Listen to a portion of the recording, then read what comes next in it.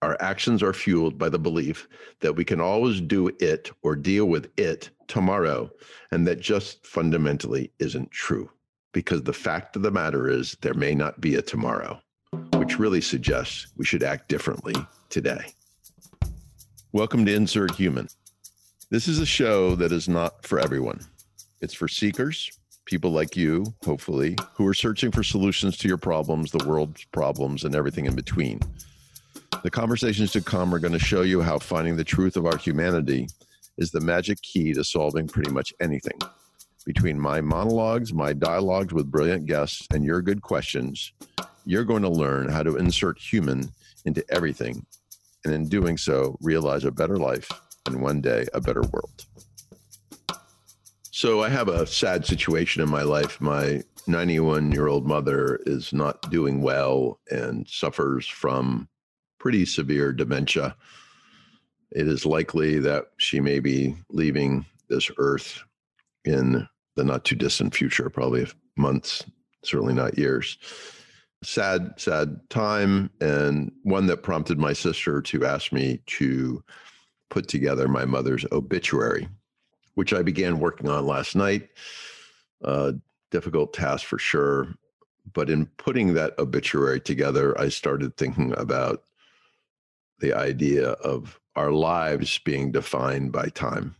And that prompted the creation of this piece, which I call The Essential Context of Time.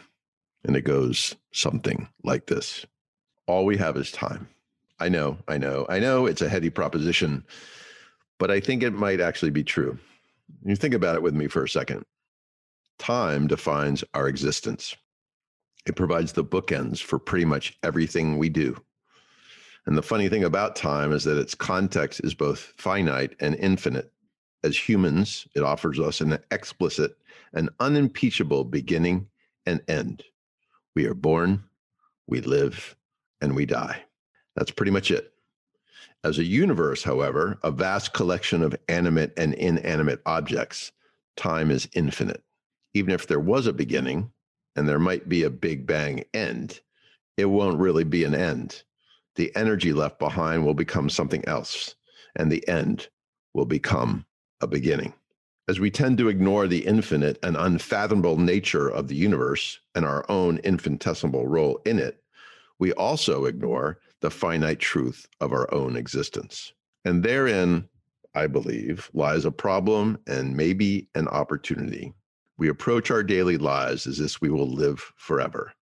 And in that infinite view of what is decidedly finite, we tend to make the wrong choices, or worse, no choices at all. Our actions are fueled by the belief that we can always do it or deal with it tomorrow, and that just fundamentally isn't true. Because the fact of the matter is, there may not be a tomorrow, which really suggests we should act differently today. In my book, This Is It, I explored the topic of finite time and how it should impact our choices. I'll share a brief excerpt right now. You know that expression, life is too short? Well, this cutting-edge philosopher and statesman from around 20 AD, named Lucius Seneca the Younger, penned a compelling treatise suggesting it wasn't an issue of length, but rather of the choices we make along the way that determines a sufficient and worthy life. Lucius opined, "It is not that we have a short space of time, but that we waste much of it. Life is long enough, and it has been given in sufficiently generous measure to allow the accomplishment of the very greatest things, if the whole of it is well invested." Get it? Well invested means making the right choices, which arguably would be made better if we all recognized that our time was finite, that our days on this earth were numbered, which in fact they are. Imagine for a second, more time context, that there was a flashing red LED display in your kitchen or my kitchen that was a countdown of how many hours we have left on Earth. Wouldn't it change our time management approach? Wouldn't it make us think twice about the investments we were making or not making, about how we were frittering away our precious life, or perhaps avoiding taking the risk to get what we really want? The consequences are huge, and yet we all have a hard time seeing them because we have a hard time embracing the essential context of time. In her book, The Top 5 Regrets of the Dying, ex-hospice nurse and now author Bonnie Ware consolidated years of listening to the about to be departed and summarized their final thoughts or regrets down to these 5. Number 1, I wish I'd had the courage to live a life true to myself, not the life others expected of me. Just sit with that for a second. I'm going to say it again. Number 1, the number 1 regret of the dying. I wish I had the courage to live a life true to myself, not the life others expected of me. Number 2, I wish I hadn't worked so hard.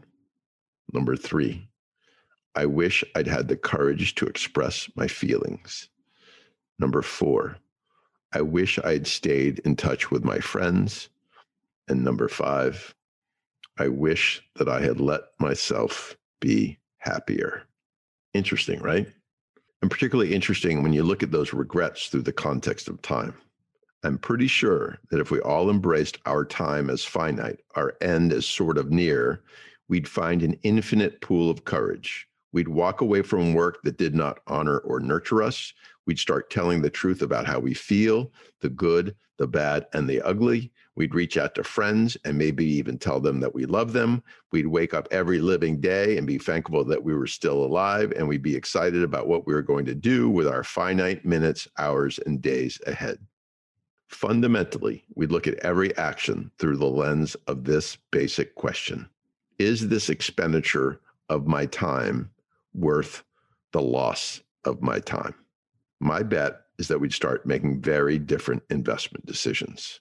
My guess is that we'd stop looking at our phones 85 times a day, according to one recent study. We might start making more intentional plans on how we're going to use our time. What are you going to do this weekend? And we might stop giving others our time without seeking something in return. And we might decide to make the most radical investment of all. We might decide to do nothing with our time in order to do something meaningful with our time. By that, I mean we might invest more of our time in just being, sitting with our thoughts, contemplating our past, our present, and future, and planning how we're going to use the rest of our time on Earth to make the most of our time. The challenge with all this, as logical as it is that we really don't believe it. Or better said, our primal beings won't let us accept it. We are hardwired to survive, and in that wiring comes a capacity to delude ourselves in order to avoid what we perceive as undue risk-taking and ensure that our Maslow codified basic needs are met. The rationale for living as if our time is finite is overwhelmed by our reptilian brain and its slithering need to simply exist. The result are the 5 regrets: and underfunded 401ks and chronic health conditions, a litany of unintended and not so good consequences that are largely derived from our inability to embrace the simple truth that we are not immortal and that this show is going to end, and maybe soon. Ironically, it appears as if death is the only antidote to all of this. The problem, of course, is that our death is, well, the end of our time. So even when we finally get it, we have no time left to do anything about it other than feel regret. But the death of loved ones can serve as a shock treatment of sorts, an all too stark reminder that time is finite, and prompt an inner questioning of why we are wasting ours.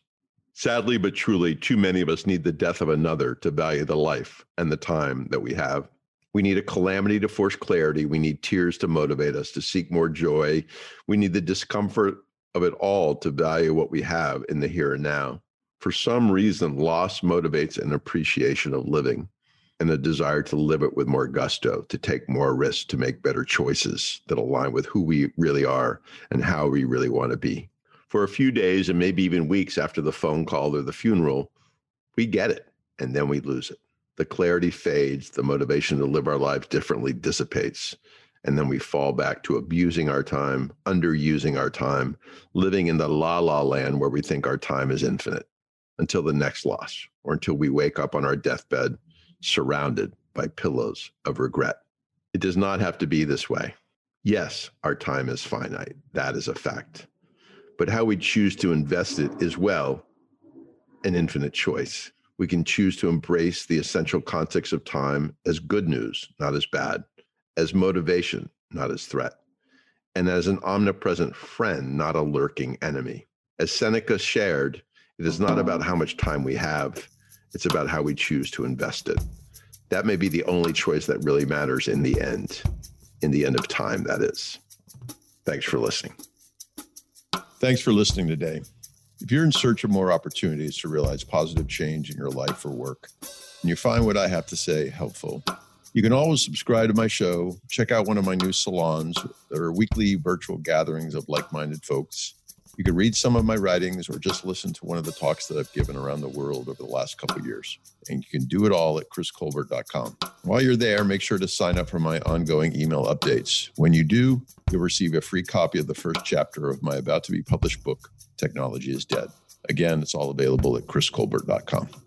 Thanks again for listening today, and I look forward to connecting more in the days ahead.